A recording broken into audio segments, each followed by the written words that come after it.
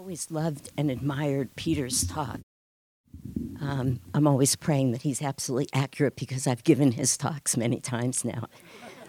But today, I want to say, Peter, you probably saved me at least several $100s in political donations, so I really appreciate you. I was just about to hit that press, you know. I was really thinking, am I going to get back in time? Because really interesting. Okay. I was going to wear these, but they have a transformation of their own. They get dark. So just in case they decide to transform in front of our eyes, I won't. Swamiji, in the first chapter of his Raja Yoga course, has a line that has stuck with me since I first read it. It just says so much. Of course, almost all of his lines do, but he said, there's a preface to it, and I don't know what that is, but basically, in order to learn what you're about to learn in these 14 classes of Raja Yoga, he said it takes a complete revolution of the mind. It's such a beautiful phrase, really, on a couple of levels for me, because first of all, he's right, and we know this. Of course he's right, but we come in, and the very nature of our human birth, and I'm aware that this is kindergarten for all of us, but I'm just going to start here anyway. The very nature of our birth means that we're born into delusion.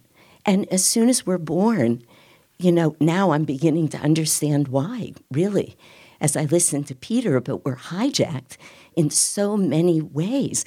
We're just taught so many things from the very first minute. And so first, it takes a revolution of the mind to move on to a spiritual path, which means in the sense of a revolution, we have to completely turn our minds around. In fact, eventually, we have to transcend the mind, of course, which is the second meaning that I always get out of that line, which means we have to have a revolution here. We really need to go to war with everything that we've been taught. And so in a sentence, he just sets up for me, when I'm teaching that, my whole first class. We're often teaching it to newer people than I think many of us are. But I just love that complete revolution of the mind. There's I heard a joke the other day about a student who said to his meditation teacher, if I practice really diligently, how long will it take me to achieve enlightenment? And the teacher stops and he looks at the student and he says, 10 years. And the student thinks about it and he says, okay, if I really double my effort, if I really go after it, if I take it on with all my mind, how long will it take me? And the teacher stops very calmly and he looks at him and he says, 20 years.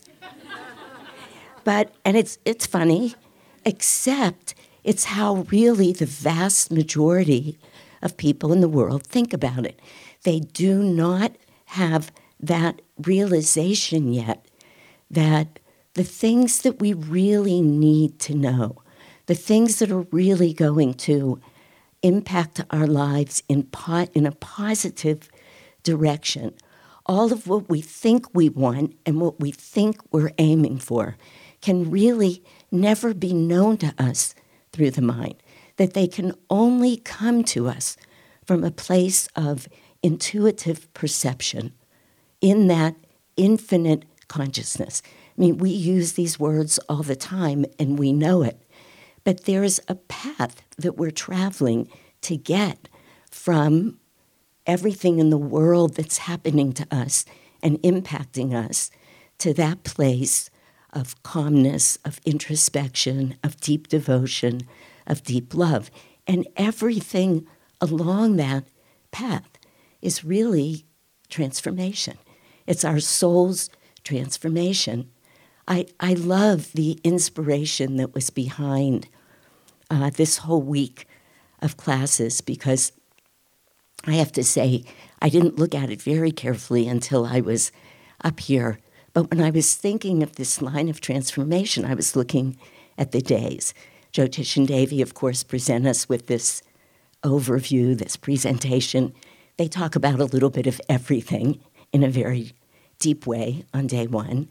And then we talk about karma, and then we talk about the chakras, and now we're talking about meditation, and tomorrow we'll talk about the guru.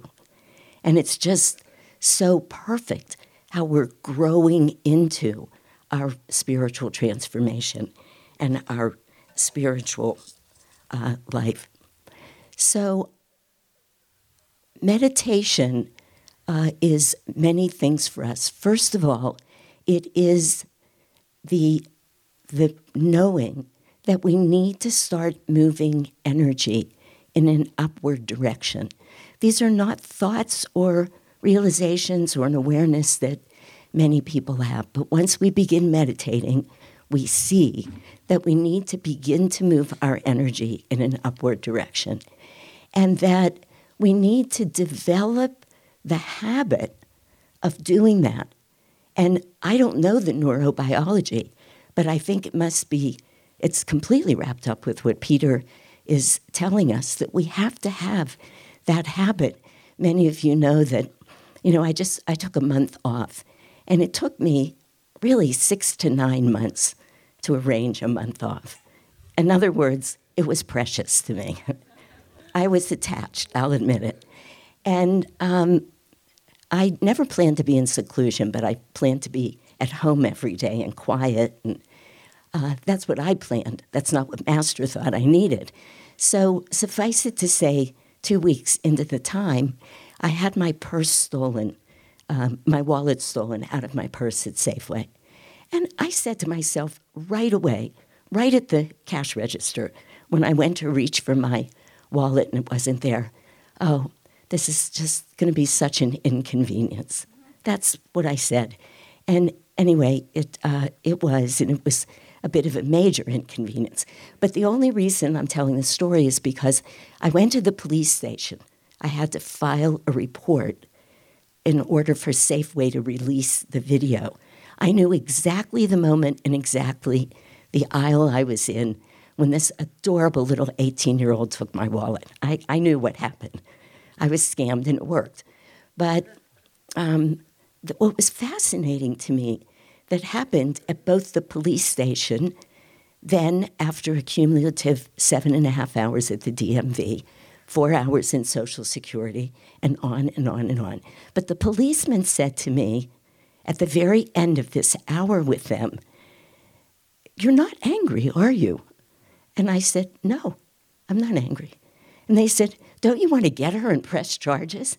And I said, "Not really. I'd love to get her and talk with her. I'd like to tell her, this is so bad for you, what you're doing." I said, "I may ask her to give me back my 40 hours in volunteer time."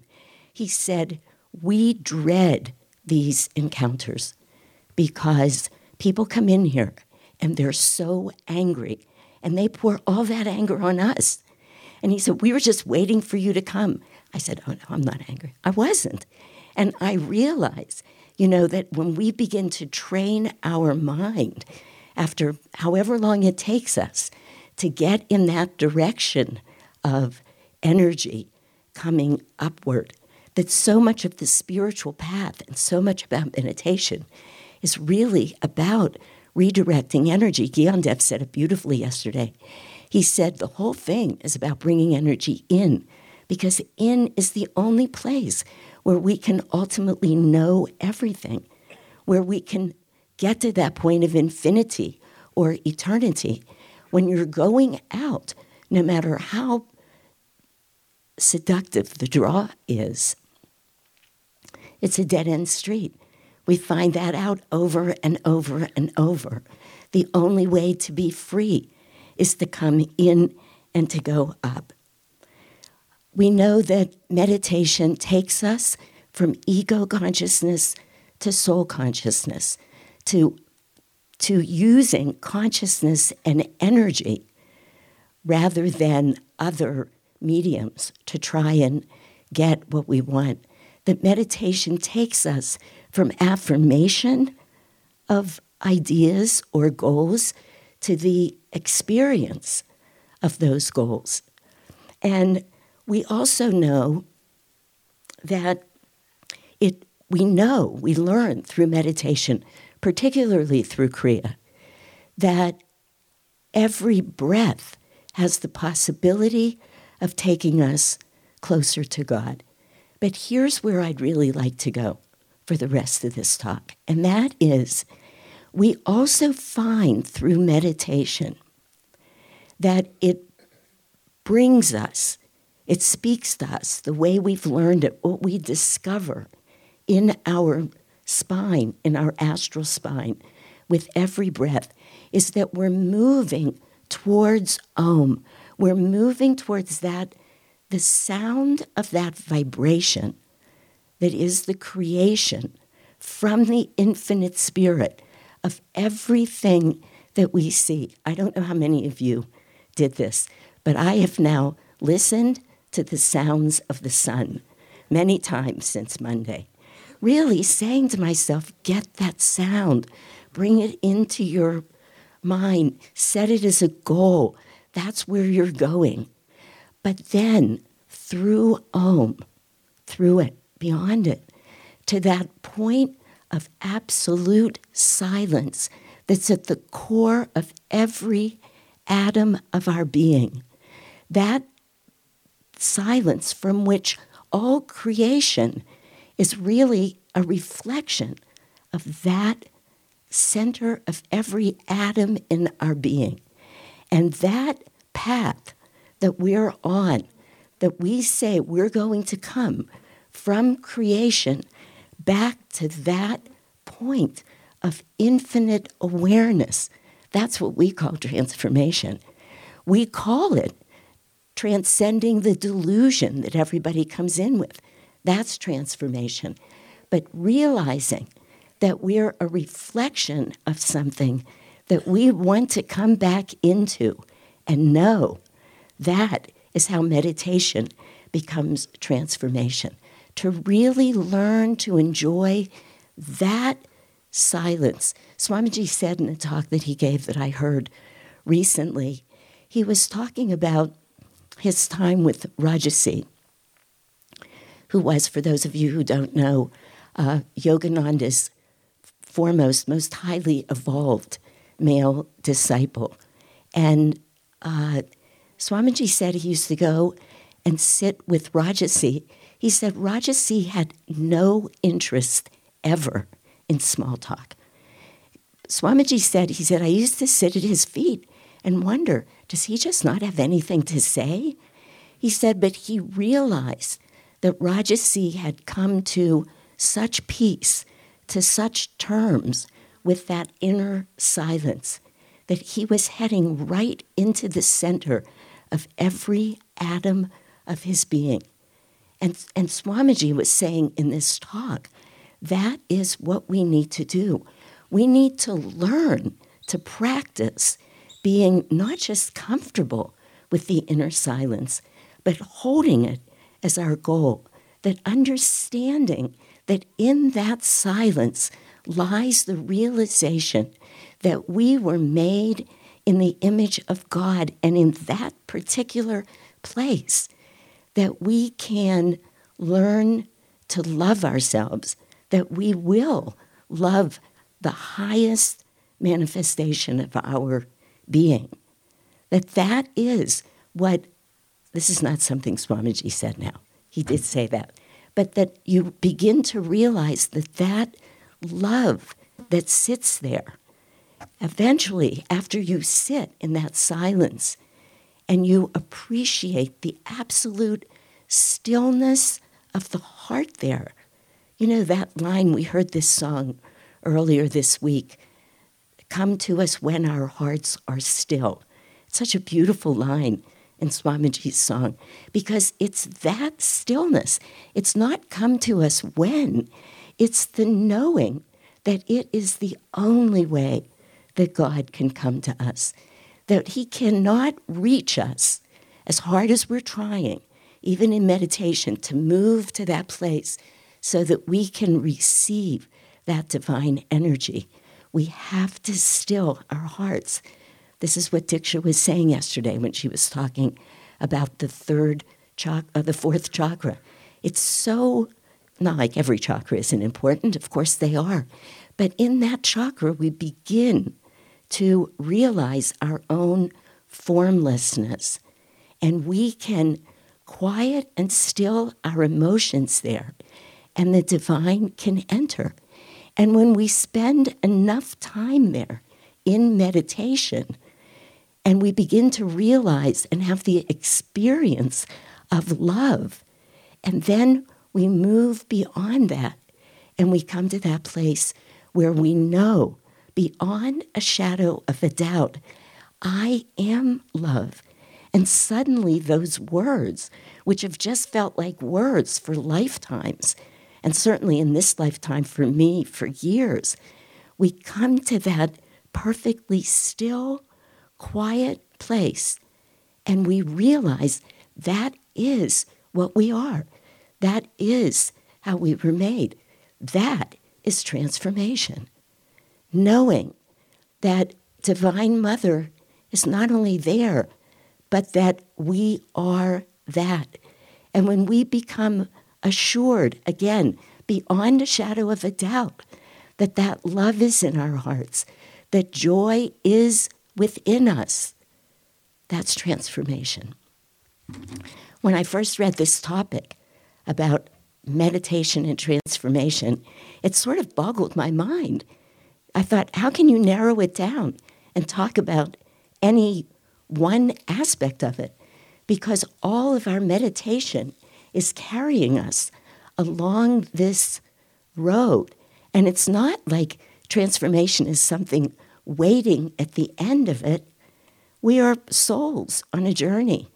And everything we do, every right attitude, every moment of serving, every act of love, every time we say to somebody, when you see me being hijacked, put your finger on me and say to me, stop. When we do those things, that's all on this path of transformation. Divine Mother lives within us. She manifests through us when we allow it.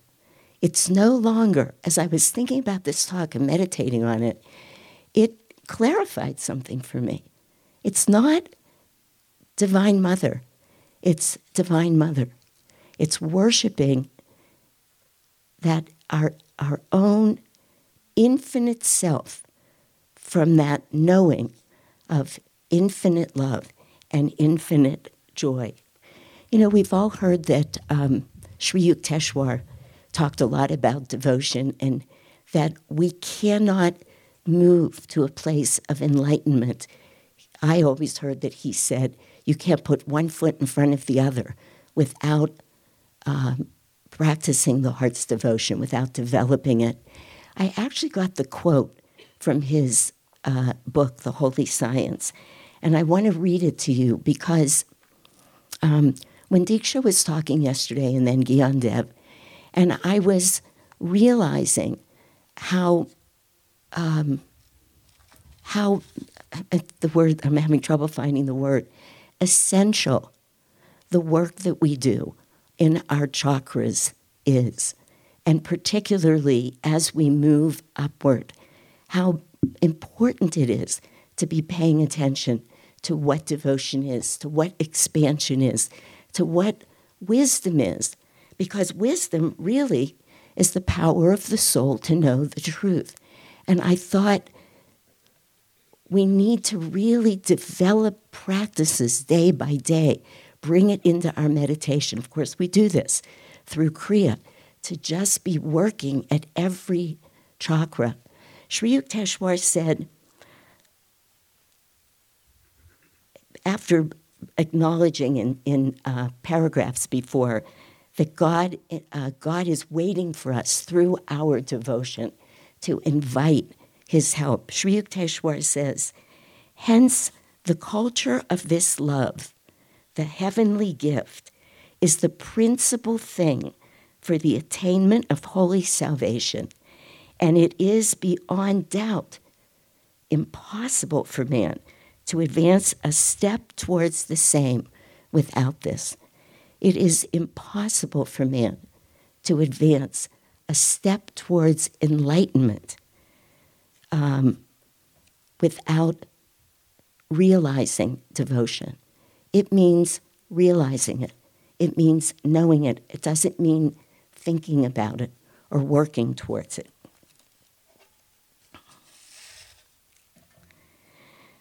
I thought that if we took something away from this week that we could focus on, something not new to any of us, but a reawakening of some old thoughts about meditation, that we could look at the line that we all say every week in our festival, "Open your heart to me, and I will enter and take charge of your life."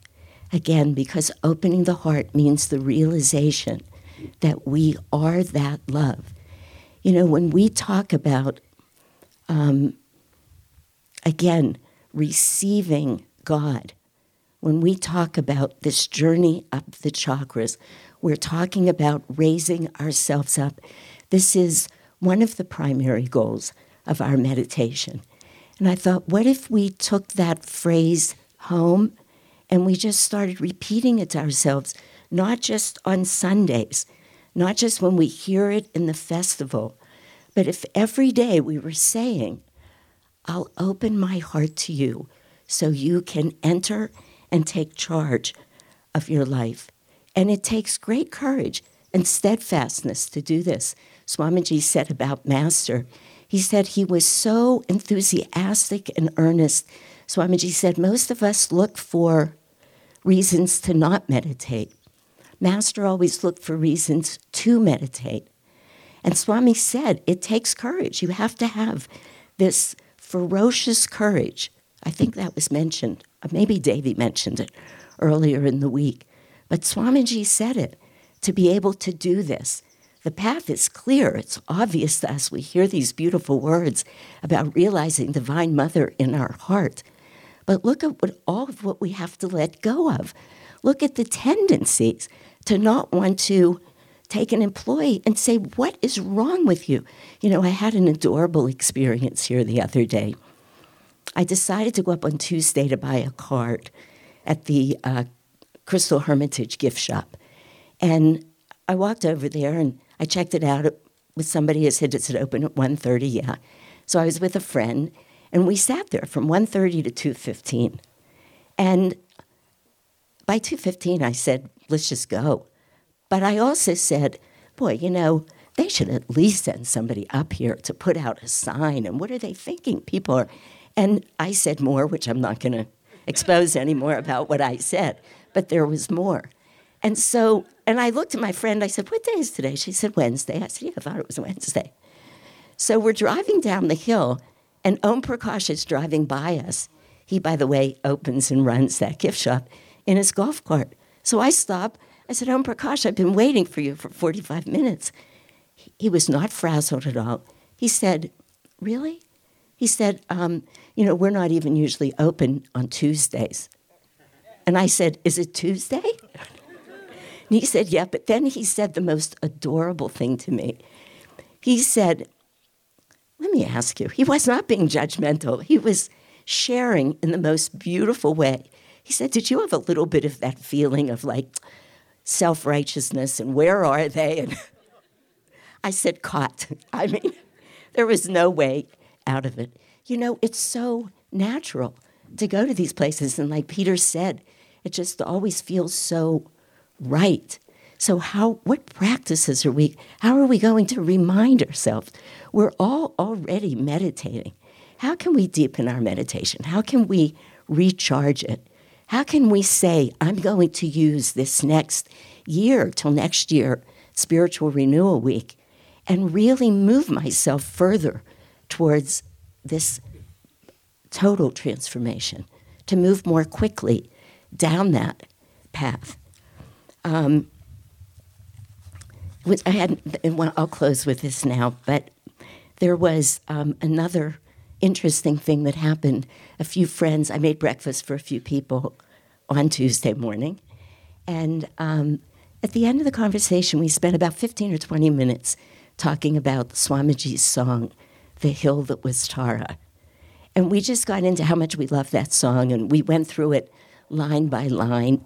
And of course, we came here, and the song that was sung was The Hill That Was Tara. I mean, talk about thoughts being universally rooted.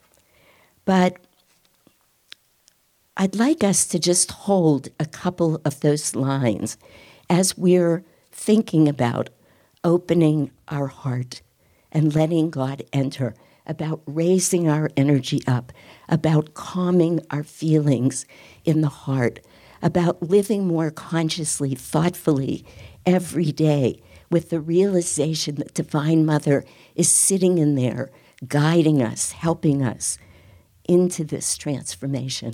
That when we can get quiet enough and still enough that we are that, just like we say in Hong Sa all the time. I'm just looking for the words here so that I don't do what I often do in the midst of something and forget them. But at the end of that song, of course, many people here will know this, but Swamiji wrote, I knew in a moment that the deeds that men do never die. Each victory is true. That's so powerful. It means every single thing that we do helps us build our way towards the final transformation from ego consciousness to soul consciousness, from affirmation to experience. Everything we do.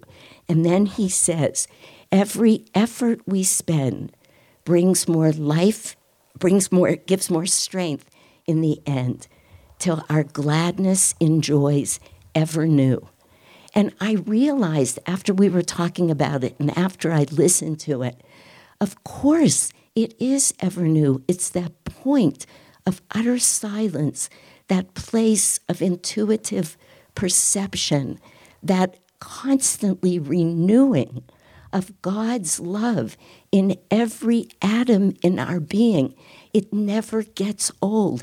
Every time we can find our way back there, our gladness enjoys.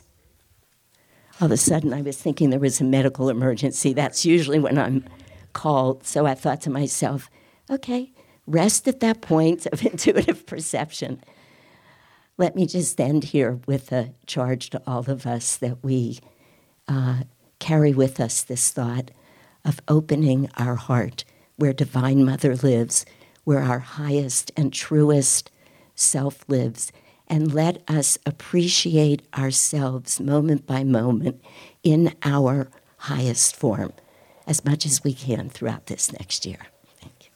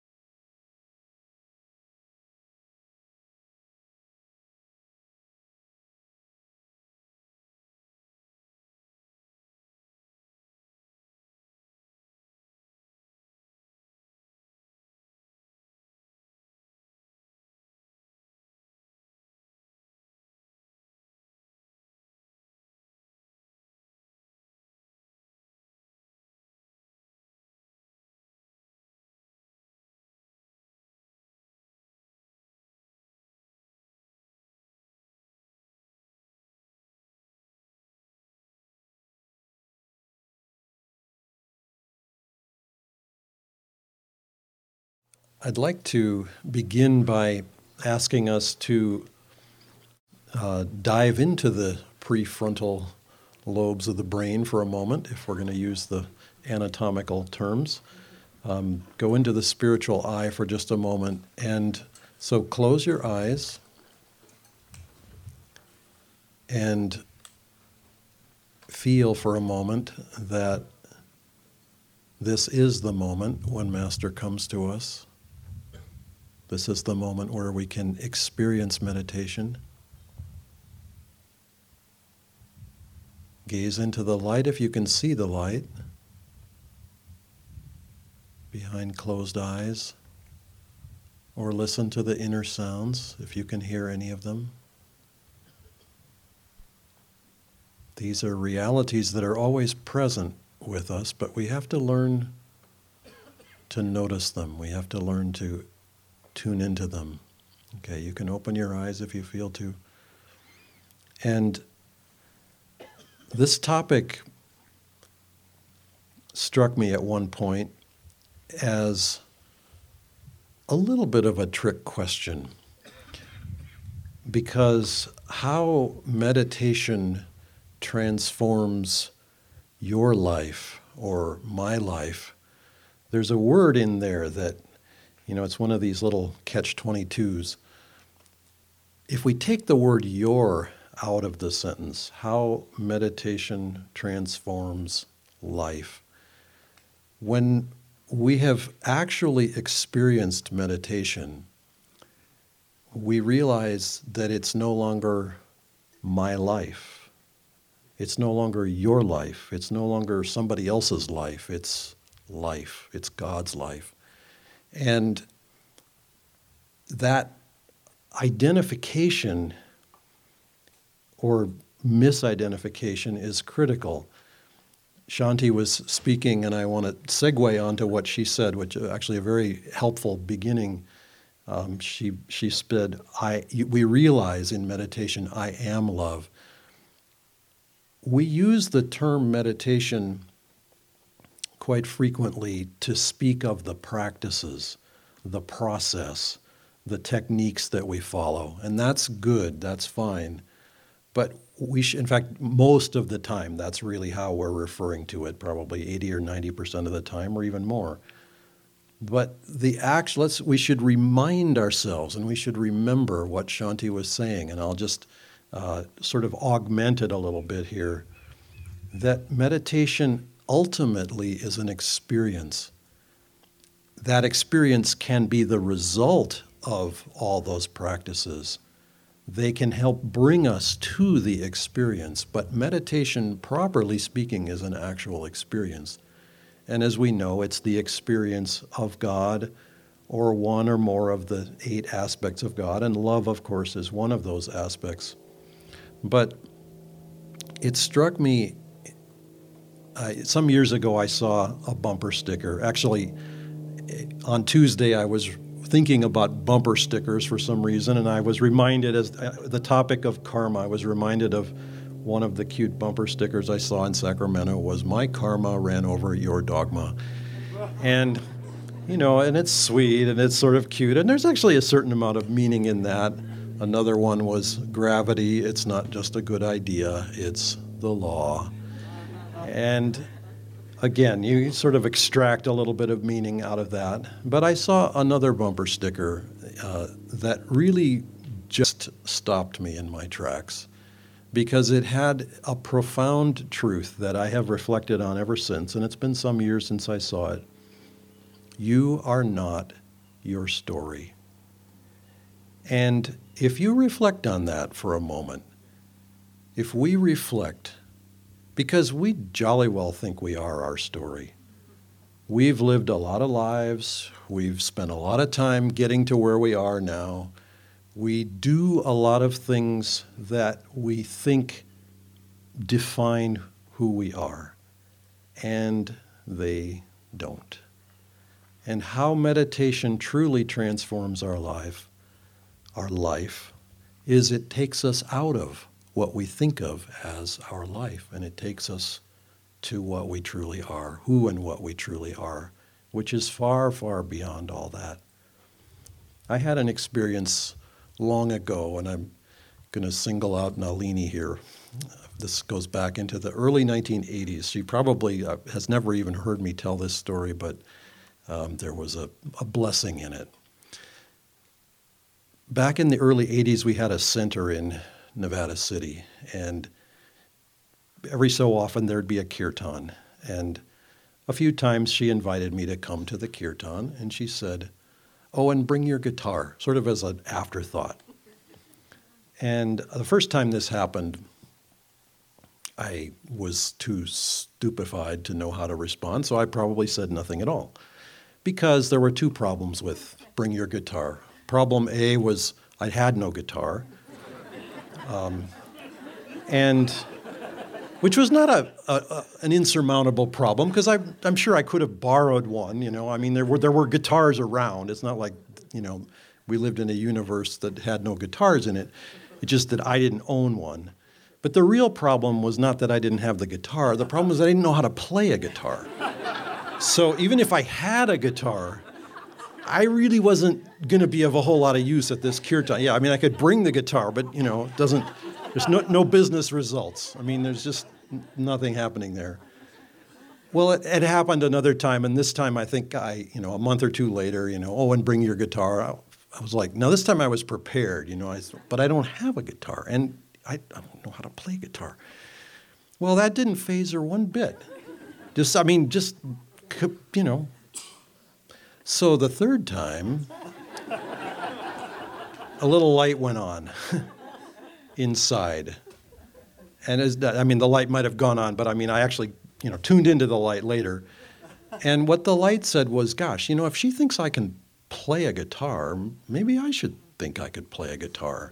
And maybe I should actually, do something about that. And so Biraj sold me his guitar, and I, slowly took a couple, 2-3 lessons, and I, lumped along and gradually learned to play the guitar. And a certain self-identification crept in. I never got to the point, even after all these years, I never got to the point of saying I am a guitarist, because I am not. I do occasionally play a guitar, but that doesn't make me a guitarist. But at least the movement of energy came as, yes, you can do this.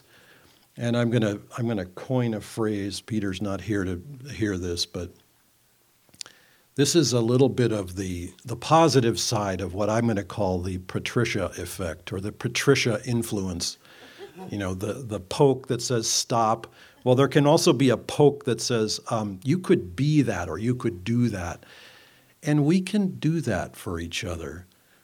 And I'm going to segue into a thought that may seem like a complete non sequitur, but I want to sort of weave this in. We all do something, at least, especially here at Ananda Village, but those of us who meditate, when we have the chance, we try to meditate together in a group. And there's something powerful that happens in that process. And this is the sort of bizarre segue. I imagine probably most people here have heard of cryptocurrencies, and there's a term that underlies cryptocurrencies called blockchain. Blockchain is the technology. I see a few people nodding their heads, and most everybody has I have no idea where this is going. And I'm not going to try to explain it in detail, first of all, because it would take too long, and second of all, because I wouldn't know what I was talking about. However, I do know this much, that a blockchain is a verifiable amount of work that has been done. It can be demonstrated and checked. And what happens, one of many, many things that happens when we go to a group meditation is we create connections.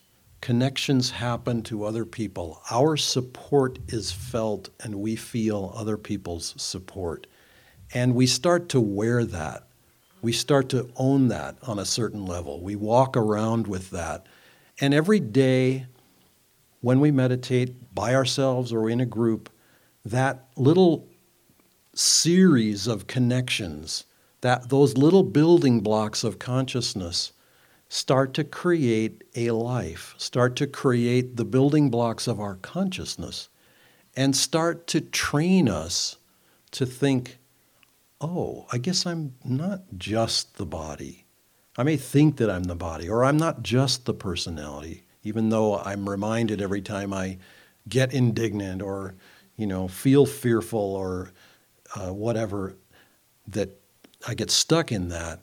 Meditation, breath by breath.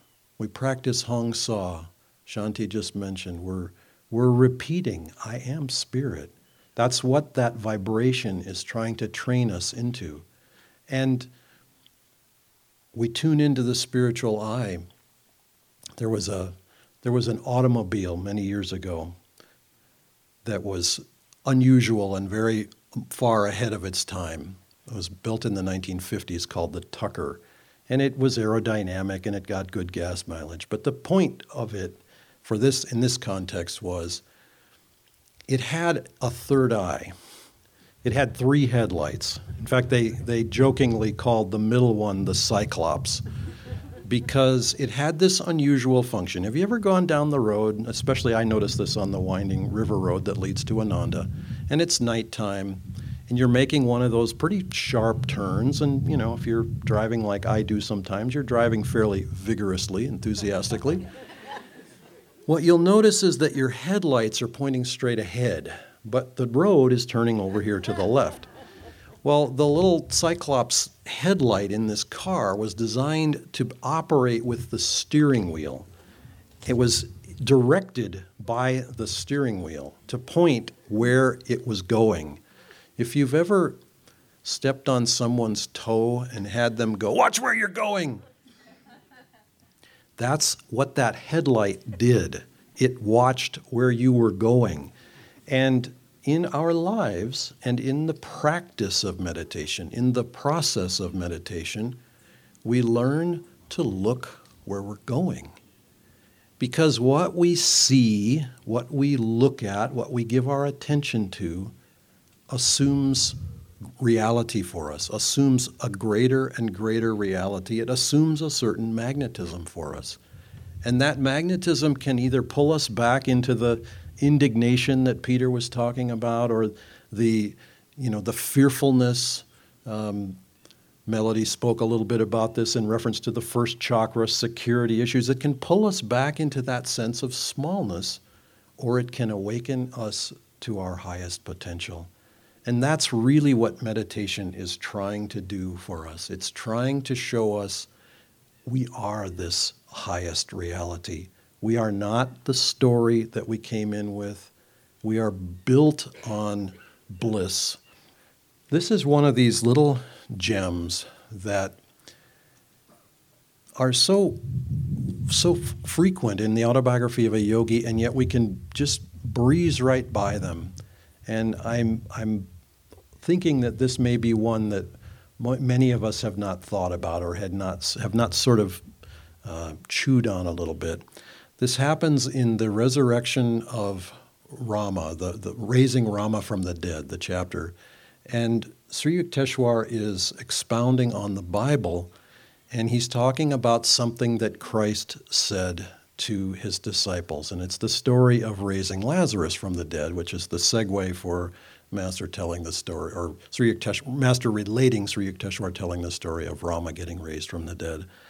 And so Sri Yukteswar quotes the Bible, and he quotes Christ saying that the Son of Man is going to be glorified by this episode of Lazarus getting raised from the dead. And what Sri Yukteswar says is, in this passage, Jesus calls himself the Son of God. Though he was truly united with God, his reference here has a deep impersonal significance, my guru explained.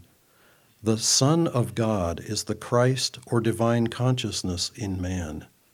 No mortal can glorify God. The only honor that man can pay his Creator is to seek him. Man cannot glorify an abstraction that he does not know. The glory or nimbus around the head of the saints is a symbolic witness of their capacity to render divine homage. And that little passage of man cannot glorify an abstraction that he does not know, that is the juncture between the process of meditation and the experience of meditation. We have to spend enough time gazing into the light, whether we see that light or not, listening for the sounds, whether we hear them or we don't, practicing Hong Sau, whether our mind wanders or not. If I had a nickel for every time someone had said to me in any part of the world, "Oh, I can't meditate, my mind wanders," it's like, well, hello. This is why we practice. But we can tend to think that way. I really appreciated something Anandi said, that we neither accept nor reject. So we sit to meditate. We don't, if we have a wonderful meditation, pretty good. Oh, that's me, I'm doing that. If we have a lousy meditation, I just can't meditate. We don't need to ride that roller coaster. We don't have to accept or reject. We simply say, I am engaged in the process, and it's God's meditation. It's God's life. It's Master's meditation. And we act as instruments for it, and the world is blessed. And we are blessed because we're the instruments of it. You know, it occurred to me the other night when we had the kirtan up there in the new temple. I don't know how many of us have ever had the chance to play as big an instrument as that temple is.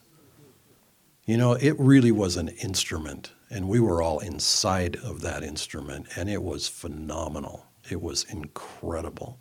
So I will say to all of us here, go in that temple when the workers are not there and sing or chant Om or do something, because those walls are not going to stay open forever. And while they're open, we have access to all the wood that's just like a guitar, a cello, a violin, whatever, a harmonium that gets sweeter with the sound. Well, we are all of us instruments too. And let's be instruments for the meditation, both the process, but especially for the experience of, because the experience of is not absolutely dependent on the practice.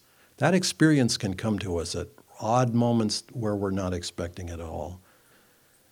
Master can give us the experience of samadhi whenever we're ready for it, whenever the time is right.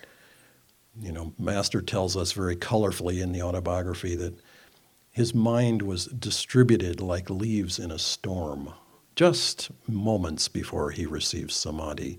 I don't know if you've ever had a distributed like leaves in the storm kind of meditation before, but I've had one or two, shall we say. And it gives me great hope to think that samadhi could be right, just waiting.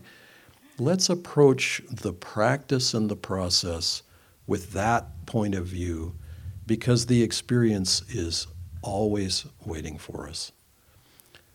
Let's close now by standing and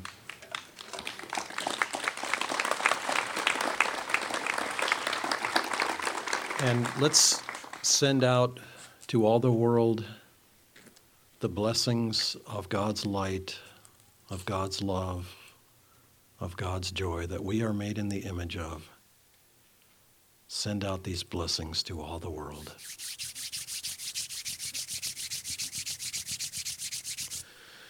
Whoa.